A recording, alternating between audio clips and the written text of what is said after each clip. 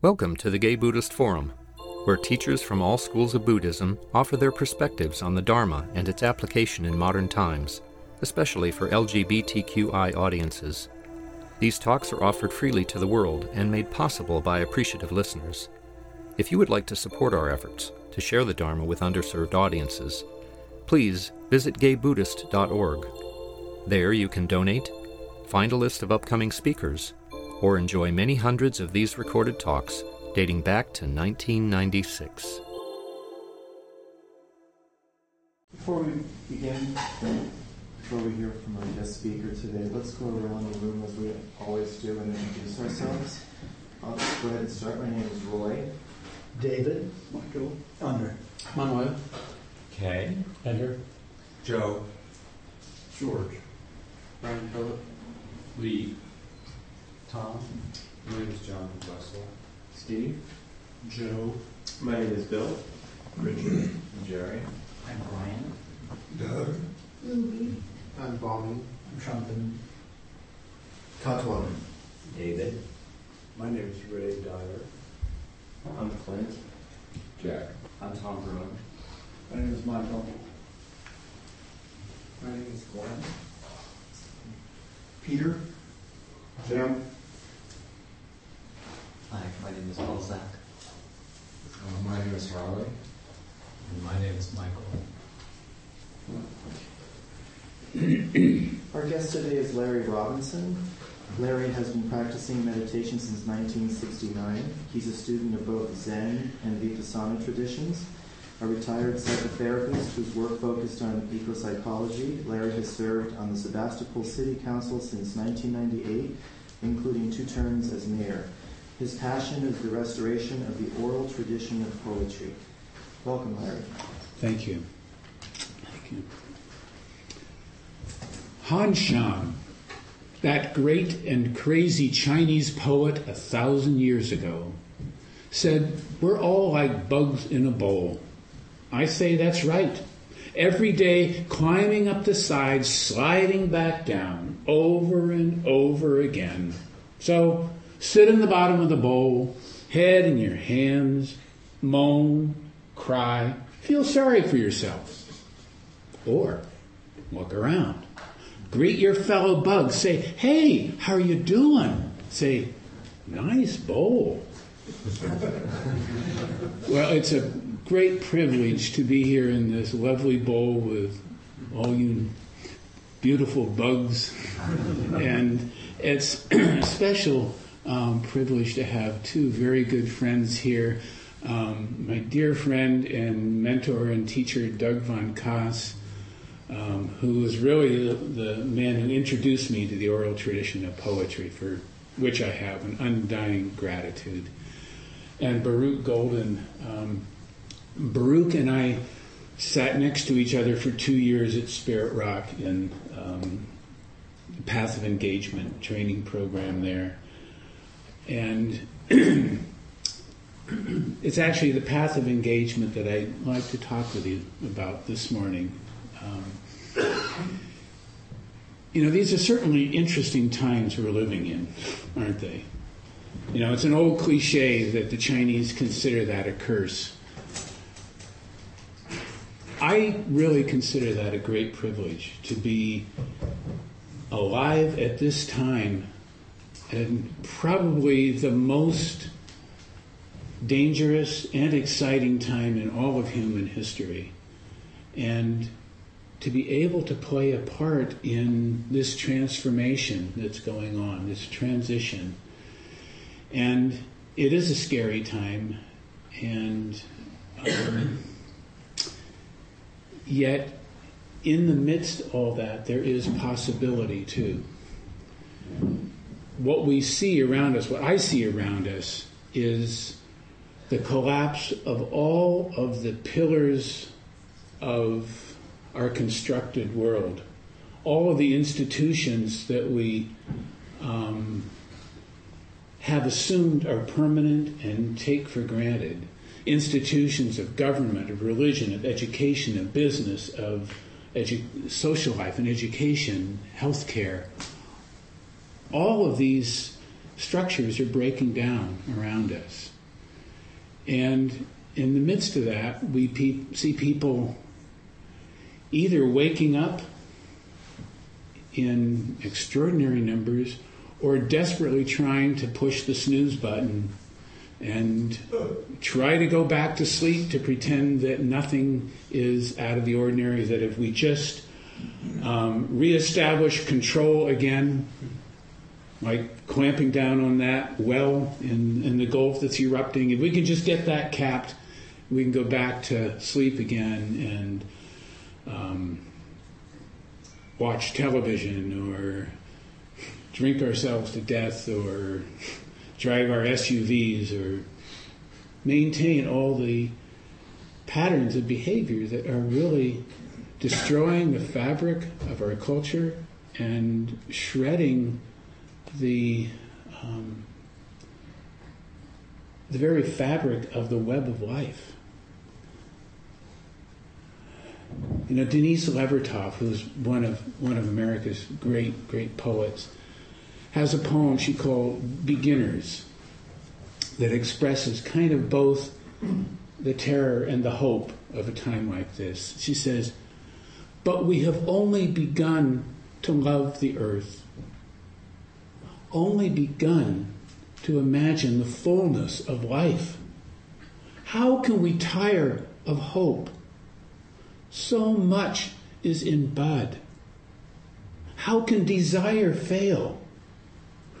We have only begun to imagine justice and mercy, only begun to envision how it might be to live as siblings with beast and flower, not as oppressors.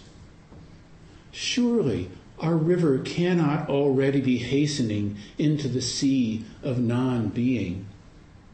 Surely it cannot drag in the silt all that it's innocent.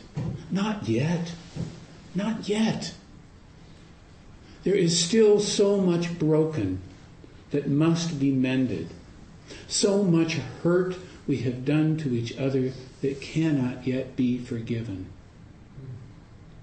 We have only begun to know the power in us if we would join our solitudes in the communion of struggle. So much is unfolding that must complete its gesture. So much is in bud. So the challenge is in the path of engagement, the Bodhisattva path, which I believe that everyone in this room is engaged in, is to hold that contradiction of the terror and the hope. As Wendell Berry says, to be joyful though you have considered all the facts. Isn't that a great line? And that right there is the essence of the path of engagement. To approach whatever it is with joy and possibility, but not be in denial of how fucked up things really are. And we each have a particular gift that we've come here in this life to bring. And it's no accident that you and I have been born into this life, into this earth at this particular time. Sometimes I have this sense that there are two vectors at work in our collective history. One is this great trend toward awakening consciousness, and another towards destruction and environmental collapse. And these two are coming together. They're converging at the edge of a cliff. And I think we're just inches away from that cliff right now. It's hard to know exactly where we are. But my sense is that we're very close to it. And that's the point where we can choose whether as a species, as a culture, as individuals, we are going to shift into a higher level of consciousness and awaken to a new relationship with each other and with all of our communities of fellow beings, or whether, like most species in the history of evolution, we drop off the edge. And it will come down to a conscious choice, I believe. And this may be a little far out, but I sometimes also sense that if you believe in reincarnation, which I'm not sure I do, but sometimes I do, at some point in the next 20 or 30 years, population experts say that the human population is going to peak. And the curve is approaching the vertical. But at some point, in every species population, there is a peak and then a dramatic die-off. And we're approaching that peak. We're approaching the peak of what this planet can sustain. And so it may be that when we reach that peak, every soul who has ever been in human form in the history of human life will be alive at the same moment. And that may be the moment where we make that choice, whether we're going to evolve or turn off the switch and give the cockroaches or bacteria a chance. I don't know what the outcome's going to be, but I hope that we make it. I think that we have a very good chance, even though the odds are strongly against us. But what will make the difference is the choice that each one of us makes in every day of our lives, whether to be engaged in the world in a transformative way or to contribute to the destruction based on our heedless consumption. And you may know what that gift is that you came here to deliver, or you may still be wondering and searching for it. Sometimes you never know, although the people around you see it. Some people live their whole lives giving the gift and never knowing what it is. Other people struggle to find a place to deliver it. And there's a huge burden in carrying that gift, like a UPS driver driving around aimlessly trying to find the address where this package belongs. You know that feeling? That your particular gift has not been received.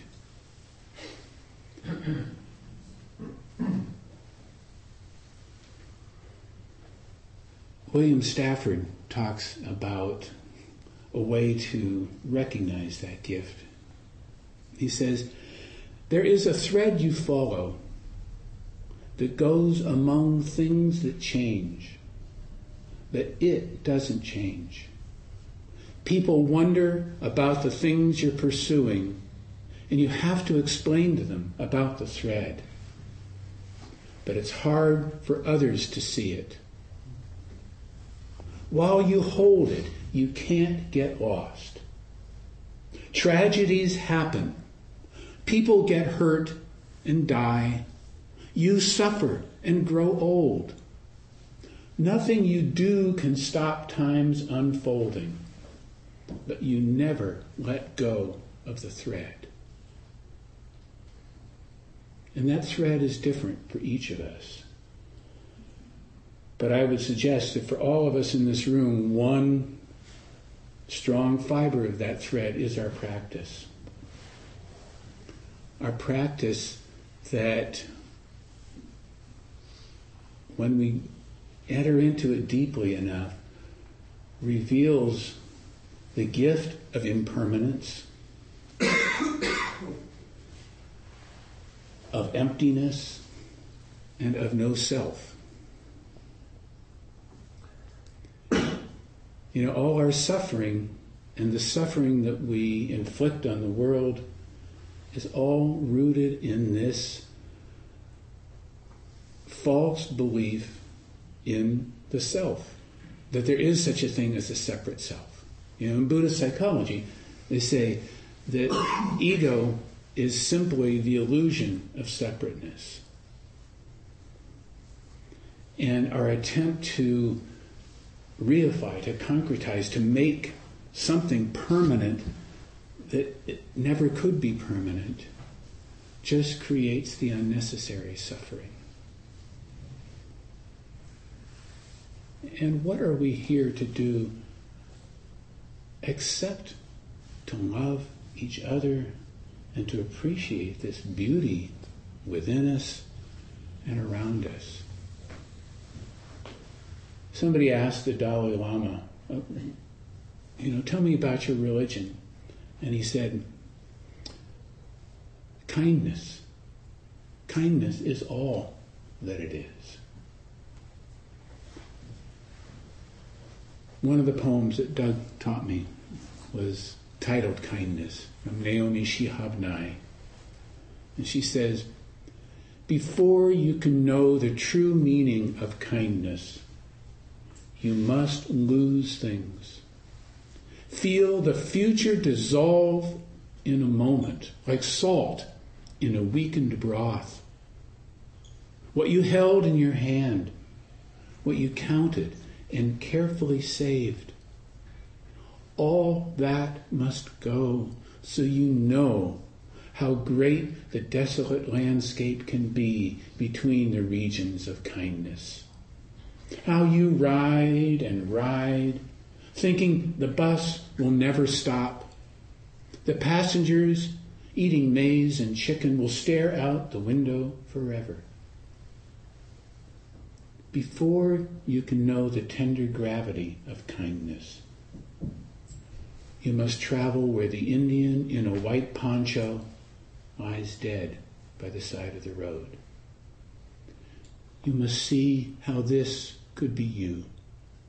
How he too was someone who journeyed through the night with the plans and the simple breath that kept him alive. Before you can know kindness as the deepest thing inside, you must know sorrow as the other deepest thing. You must wake up with sorrow. You must speak to it until your words grip the thread of all sorrow and you see the full size of the cloth. Then you know it is only kindness that means anything anymore. Only kindness that gets you up in the morning and ties your shoes and sends you out in the world to purchase bread and to mail letters. Only kindness that lifts its head from the crowd of the world to say, it is I you have been looking for all your life, and then goes with you everywhere, like a shadow or a friend. Can you feel that one? Is there anybody here who has not known that kind of sorrow? Not lost someone you've loved?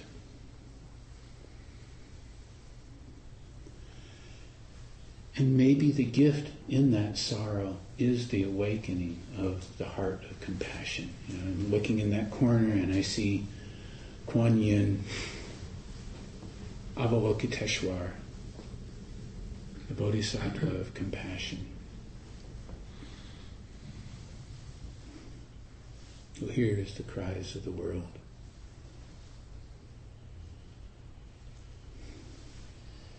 The one with 1,000 hands and 1,000 ears. And those 1,000 hands are our hands, aren't they? And they're our ears to hear the cries of the world and to take action when we see suffering in front of us.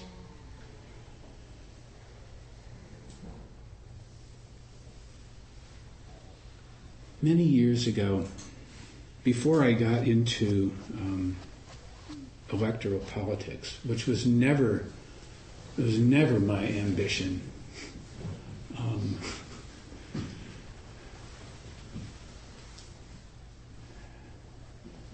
When I turned 50, my friends, and you were one of them, did a ritual for me. And part of it was asking me what I see for the next stage of my life. And I said, well, I see myself doing more meditation, more retreats, writing more poetry, seeing fewer clients, spending more time in silence. And that was my plan. And before I knew it, I fell into a profound depression. And what, as a therapist, I learned about depression is that it's a call from the soul to pay attention to something. And I spent some time in the wilderness on a solitary vision quest up in the Sierras. And I packed into this lake. It was late in the season. Hunting season had just closed. And this lake I found, hunters had been camping there and totally trashed the place. I walked around the lake looking for my perfect campsite to sit in quiet meditation with a question, what should I do? And I passed one campsite or another, just filled with garbage. And I think, what assholes? How could they do this to this beautiful place? And I just kept walking. And I found a beautiful campsite and set up my tent and my pad and my cushion. And for several days I sat there just with this question. What am I supposed to do? How can I deal with all this suffering I see in the world? And then I heard this voice saying, pick up the trash, Larry. I learned if I don't listen to that voice, my life turns to shit. You know what I mean? So I immediately got up from my cushion and started walking. And the next campsite I came to, there was a 50-gallon or 20-gallon, whatever, little big black plastic garbage bags. So perfect validation. So I spent the day walking around the lake, picking up the garbage, and got the message. So the next day, I packed the garbage out. But what I took away from that was the garbage is always whatever is right in front of me. It may be that homeless person on the street who just needs someone to say, hi, how are you doing? Or it may be that development project that is going to destroy this wetlands and somebody needs to do something about it. So the lesson I took was wherever it is, right in front of me is where my action needs to be. I don't need to go off to some third world country to find some worthy project to do. I don't need to go to another community. There's enough suffering, enough that is broken right in my community that must be mended, and enough hurt that I have done to people in my life that I need to mend. So that's what led me into politics, and it became for me a spiritual practice in itself. It was so painful for me to do it as an introvert.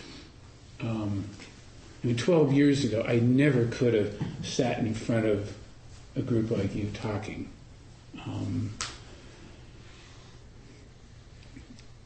Being involved in politics against my will forced me to develop an extroverted side that I could call on when I had to. But, tonight I'm going to go home and sit in my garden and, just in solitude. And that's where I find renewal. Some of us find renewal in community, some in solitude. And that's really what determines whether you're an extrovert or an introvert. But I found that if I approached engagement in the world in an appropriate way, it didn't have to be intolerably painful. It could be a source of growth and transformation for me. And I put a lot of thought and meditation into how to do that in a systematic way. And what I came up with that I want to offer to you is a fourfold practice. The first is something that every meditator does, or learns, practice, tries to do, which is to pay attention. And I can't tell you how important that is as a foundation practice for everything in life. But when you're engaged in social change work, political change work, the ability to pay attention both to the overall gestalt of the situation, to the people that you're dealing with across the table or beside you, and to what's happening inside you at the same time. That multiple level attentiveness is so important to avoid the trap of naivete and cynicism. I mean, naivete and cynicism are really two sides of the same coin, aren't they? I mean, both are based on a false kind of certainty that we can really know the truth of anything. I mean, naivete assumes that the world is safe. I can put my head into the mouth of this tiger, or I can pick up this rattlesnake, or I can trust this person in spite of what my gut tells me. And cynicism says, don't trust anybody. Everybody's out to get you. The world is a dangerous place.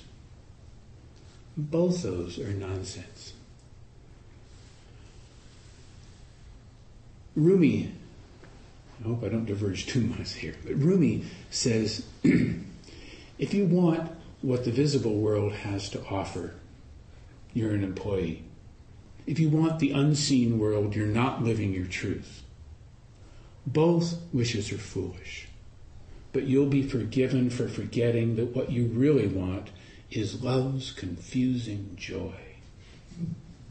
And that love and that joy come from engaging joyfully in the suffering of the world and paying attention, that attention is the price of admission to the greatest show on earth. That's what you pay, attention. So the second principle of this fourfold path is showing up.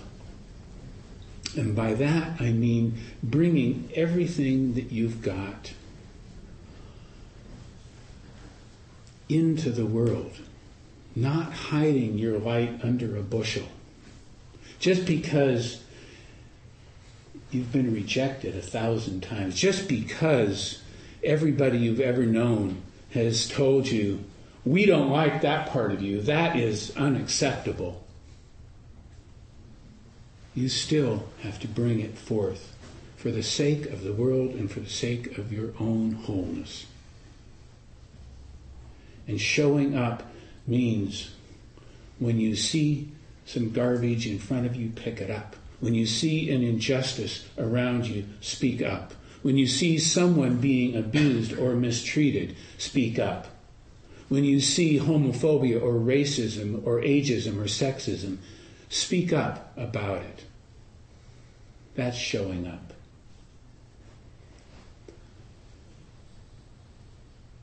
The third is to speak the truth.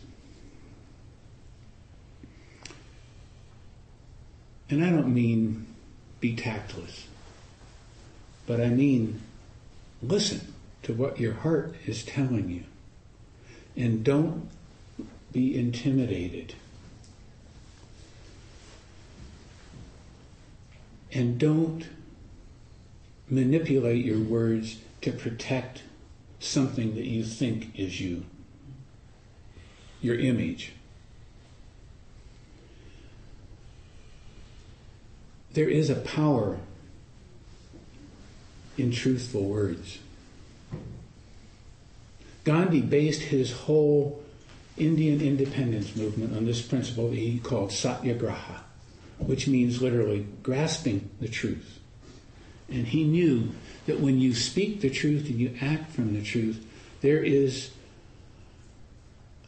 an ineluctable power that becomes available to you. And when you speak less than the truth, you diminish that power. And when you tell a lie, something of that power, of that light, goes dark. And you can recover that power and that light by speaking the truth, even if you have not spoken it before. And there are consequences for speaking the truth. Don't be naive about that. But consider the consequences of not speaking the truth. And the final principle I would suggest, which may be the hardest, is to let go of the outcome. What we're taught, non-attachment.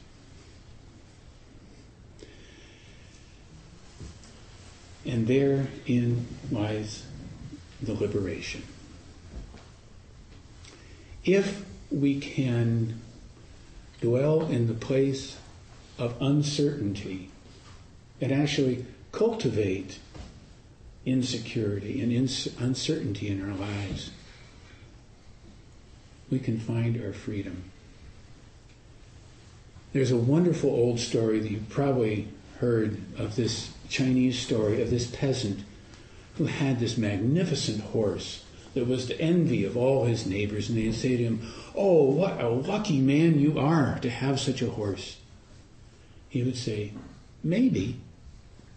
Well, then one day the horse ran away, and the neighbors said, "Oh, how unfortunate." The man said, "Maybe." And then one day the horse came back, leading a whole herd of wild horses into his corral. And the neighbor said, "Oh, how lucky you are." And he said, "Maybe." And then the man's oldest son was thrown from one of those horses while trying to break it and broke his leg. And the neighbor said, "Oh, how unfortunate." And he said, "Maybe." And then the king's soldiers came by to draft all the young men into the army, but they couldn't take his son because his leg was broken. And the neighbors whose sons had all been taken away said, "Oh, how fortunate you are." Maybe. So in this time of uncertainty, we don't know what's going to happen. What we do know is that we can show up, we can pay attention, we can speak the truth.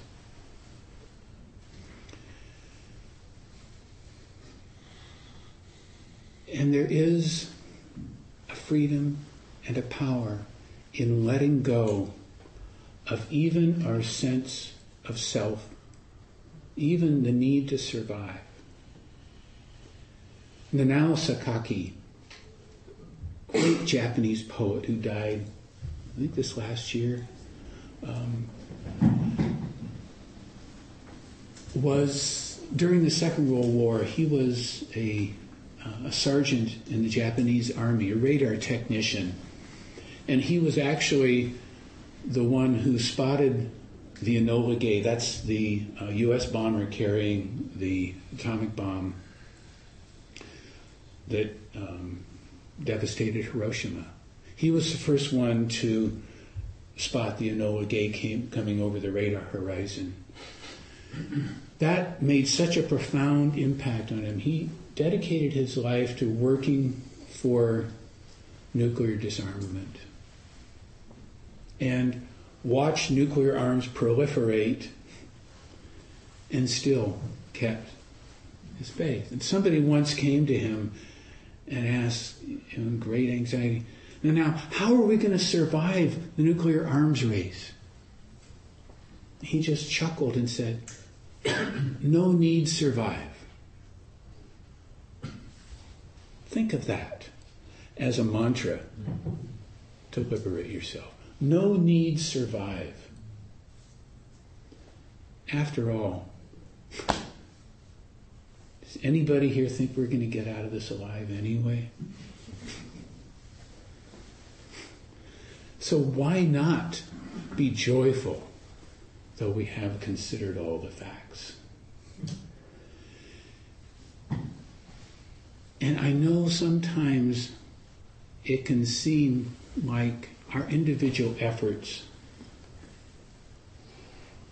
are so insignificant in the face of all that we have to do to create a world of justice and peace and safety for everyone. So I want to offer you this poem. Ecclesiastes says, for everything there is a season. You say, it's tax season, it's allergy season, it's baseball season. I've got to season the steak and the Barbie. Besides, I don't have time to change the world. Goethe tells us of the genius, the power, and the magic in boldness. You say, but what difference could I make anyway? The foxes are guarding the henhouse, the juggernaut's out of control. We're all just snowflakes in the wind. The mountain asks, which snowflake falling will be the one to send down the avalanche, changing this entire landscape?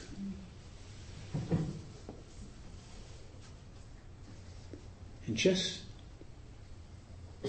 to put things in a historical perspective,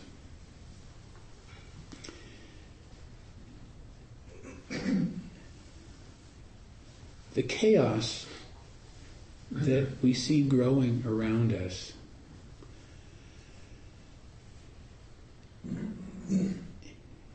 is, well, the Heart Sutra, as you know, says form is emptiness, emptiness is form. Chaos is the Greek word for emptiness. It's out of the emptiness that the form emerges. That chaos is the mother of the universe. Emptiness is what holds everything. And part of our practice is to learn to surrender to that emptiness and be at peace in it.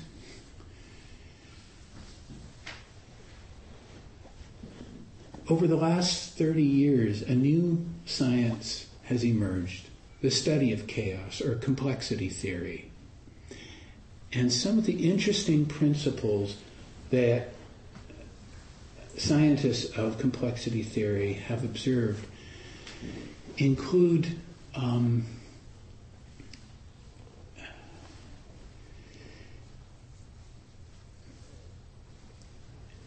the idea that patterns replicate themselves at higher and higher and smaller levels of abstraction. And in between those levels, there are periods of instability, of uncertainty. But as things become more complex and the order breaks down, a new level of order emerges at a higher level of organization. And in those times of chaos, they say that initial inputs can have a disproportionate impact on the outcome, which is where the showing up comes in.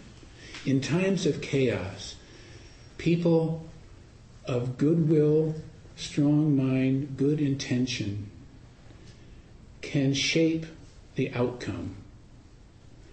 And this is one of those times where it is so important, not necessarily what we do, but that we do. And just being a bodhisattva in that chaotic soup is like being a seed crystal in a supersaturated solution. You drop a seed crystal into a supersaturated solution. The material in solution precipitates out around it in the shape of that crystal. So you can give shape to what is emerging next. Probably the oldest poem that I know speaks of this. It's from Sophocles and is translated by Seamus Heaney, a modern Irish poet. But he says, human beings suffer. They torture one another. They get hurt and get hard. No poem or play or song can fully right a wrong inflicted and endured. The innocent in jail beat on their bars together. The soldier's widow faints in the funeral home. History says, don't hope on this side of the grave. But then, once in a lifetime, the longed-for tidal wave of justice can rise up, and hope and history rhyme. So hope for a great sea change on the far side of revenge. Believe that further shore is reachable from here. Believe in miracles and cures and healing wells. Call that miracle self-healing, the utter self-revealing double take of feeling. If there's fire on the mountain and lightning and storm, and a God speaks from the sky, it means someone is hearing the outcry and the birth cry of new life at its turn. Thank you for your kind attention.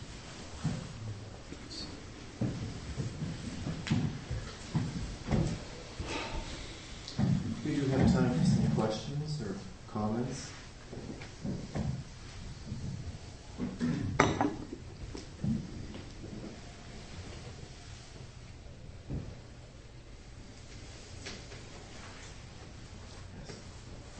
Well, I'm sort of hesitant to say this. First of all, I thought it was wonderful, and I appreciated it deeply, particularly as because I've just had a diagnosis of a serious medical condition with uncertain results, and I found it very supportive, so thank you. I'm glad. And I wish you health and consciousness and ease as you go through that journey. Yes. I don't know why I asked this, but it comes to mind. What sparked your interest in poetry? Hearing Doug recite a poem learned by heart. You know, poetry was ruined for me in high school and college.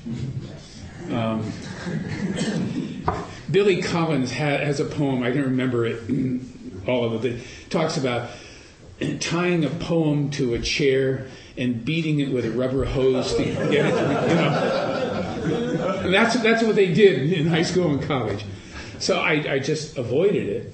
And, I don't know, 15, 20 years ago, something like that, I don't remember what the poem was, but it spoke to me because this man had taken it into his body. It became part of him. And when it came out again, it carried something of his soul with it. And I got it. And I got poetry for the first time. And then I started hearing other people reciting poems in that way. And it just made a whole lot more sense to me. Does that make... That's a great answer. Yeah. What can Doug reply to that? I don't want to put you on the spot of you. Thank you for not putting me on this.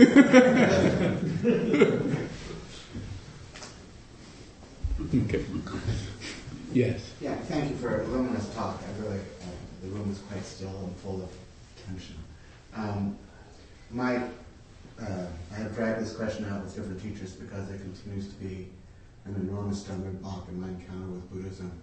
I know I'm not my ego or my persona, but what is it that seeks within me? What is it that chooses to learn poetry? Who is the chooser? Who do you deal with in psychotherapy? This is, I believe I experience an identity within myself and within other people. But the Buddhist prescription I don't find myself in that, so I would appreciate it. Last week, I was up in Mendocino. I was taking a workshop in ceramic glaze chemistry, which is something I'm just discovering to my great fascination. But in the evening one day, I was sitting on the bluff overlooking the ocean, watching these waves roll in, and I saw very clearly that who I am, or who we are, is that energy that is moving through. The wave is not separate from the ocean. And the water in the wave doesn't move. The energy moves through, creating the wave as it goes. And that's what I feel myself to be, is that energy wave moving through the form that is certainly temporary. Our spleen replaces every cell in it every 24 hours. So there's nothing permanent in our spleen, and yet it's an essential part of our body. But everything in us is changing constantly, and I find nothing permanent.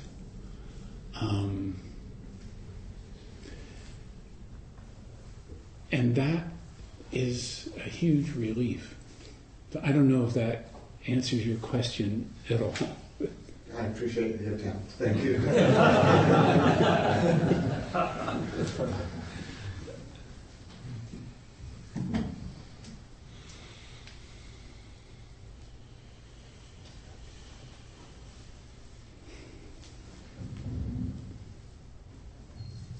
Yes.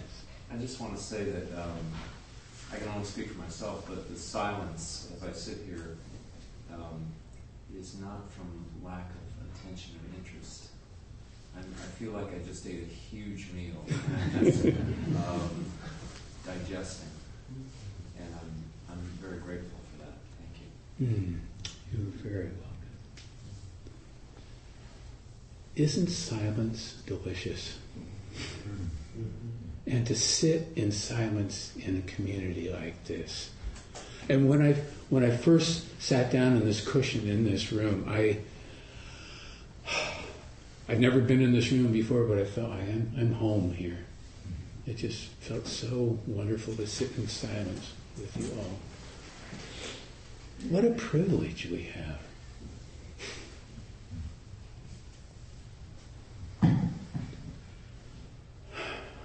Yes. I just noticed that. I think I've heard that poem before. The last thing I remember is just the one which is the snowflake that will fall to cause the avalanche. And I just noticed that you didn't say who wrote that.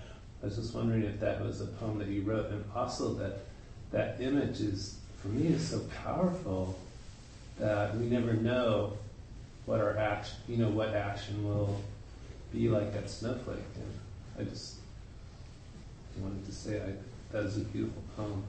Thank you. Yes, it is. It is mine. And I actually was in the mountains after, or in the middle of a snowstorm or light snowfall, and saw a branch suddenly break from just the additional weight of one more snowflake. That was the tipping point. It's real. There was another... I have one question. What was the greatest strain in your political life to your spiritual practice?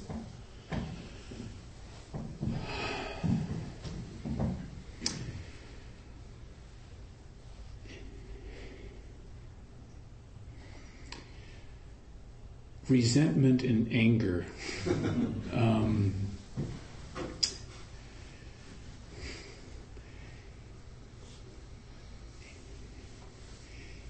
Sitting,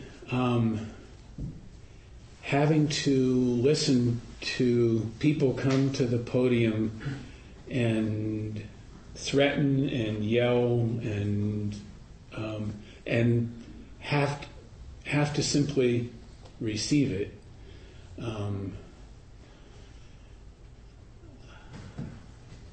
Is very challenging. So the practice of Tonglen, are you familiar with that? Of taking in the darkness and breathing out the light, which is totally opposite to the New Age kind of way, is very helpful to me. And the practice of loving kindness. When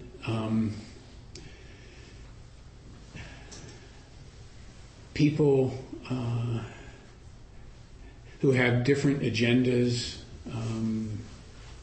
on several occasions people who had different agendas betrayed causes that we were working on together. I remember one night coming home from a council meeting just furious and sitting on, this was in December, sitting on my cushion and just burning up. My body was just sweating. I took off all my clothes, opened the windows, and I was just sweating, just burning up with this rage and just all these revenge fantasies. But I resolved to sit there until I could let it go, because I was not going to push it under the rug. I sat there most of the night until I got to the place where I could actually forgive these two people. And I had a profound moment of enlightenment at that point. And then I had to thank them deeply for the gift that they had given me. And I'm still grateful to them for it. But it doesn't mean that anger and resentment don't keep arising. They do. But then it's grist for the mill. Excuse me, Larry, will you be able to stay with us during the social Yes, hour? I'll be Anybody else has happy to questions or stick around. comments? Well, I think you definitely have a home here. We'd love to have you come back. I would love to. Thank you so much for today. You're very welcome. So we have time for announcements. Do we have our host? You can begin. Yes, I'm the host, and there was someone brought in some fruit, which is great. And Larry did, right? I harvested some of my plum trees. They're plums and pluots. They're not quite ripe, but they will be in a couple of days. We're going to do some breads and some other things as well. And so I think most of us know the drill, but people help yourself to tea, and then when you're done, please wash your glass with warm soap and water. There is a Donna bowl. The suggested donation is $5 but give what you, if you care to, or what you care to give. Some people meet at 12:30 to head out for lunch at the front door. And I think that there's a sign-in sheet if anyone wants to put their name on the list. There's on the credenza. There's a list that people can sign on, sign in. And I think that's it. Thank you.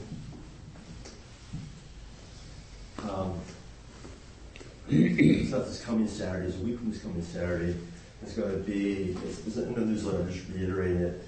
It's called the Lazy Man's Nature Experience.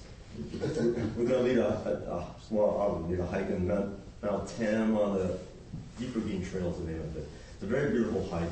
It's all downhill, and we're going to lunch in Stinson Beach, and then we're all going to just drive back up. So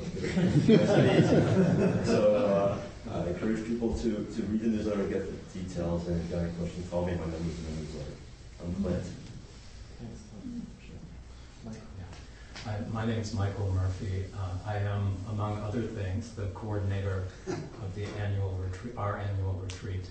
And registration is now open. It's happening in September the 17th through the 19th at Vajrapani Institute, which is a lovely Tibetan retreat center in the Santa Cruz Mountains.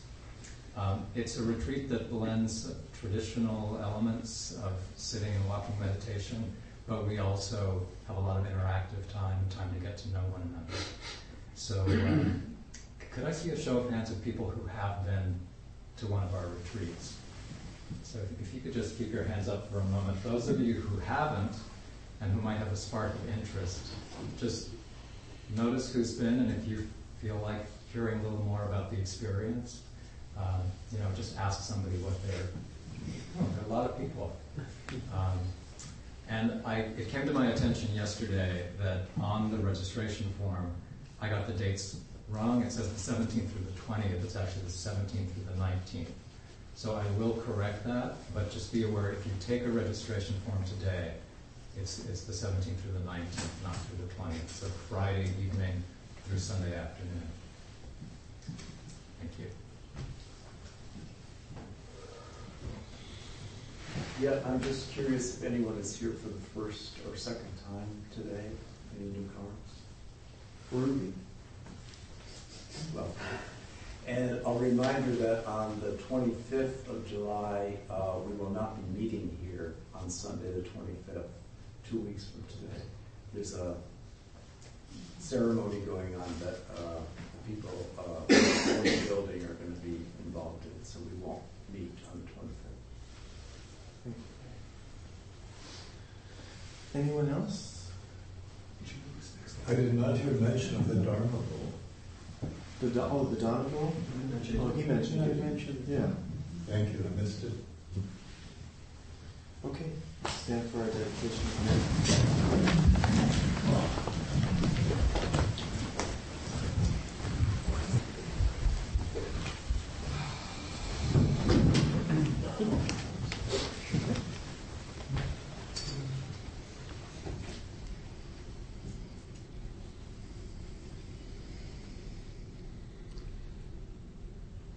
Gary Snyder says, "The rising hills, the slopes of statistics lie before us. The steep climb of everything going up. Up as we all go down.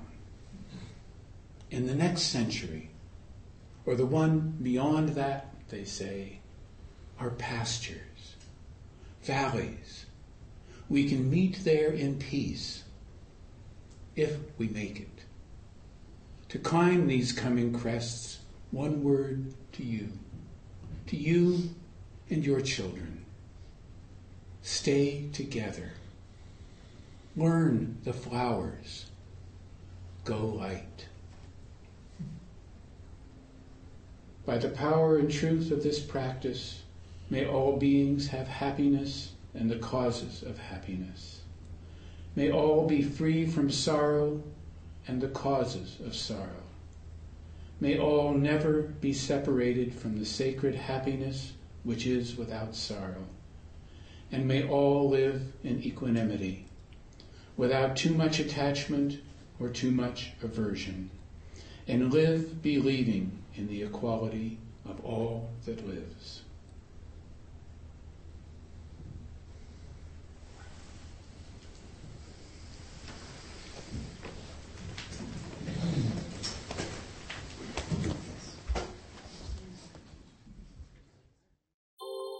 Thank you for listening to the Gay Buddhist Forum. If you would like to hear several new talks per month and be notified of upcoming speakers so you can participate live, please subscribe to this podcast, like us on Facebook, and join our mailing list by visiting gaybuddhist.org.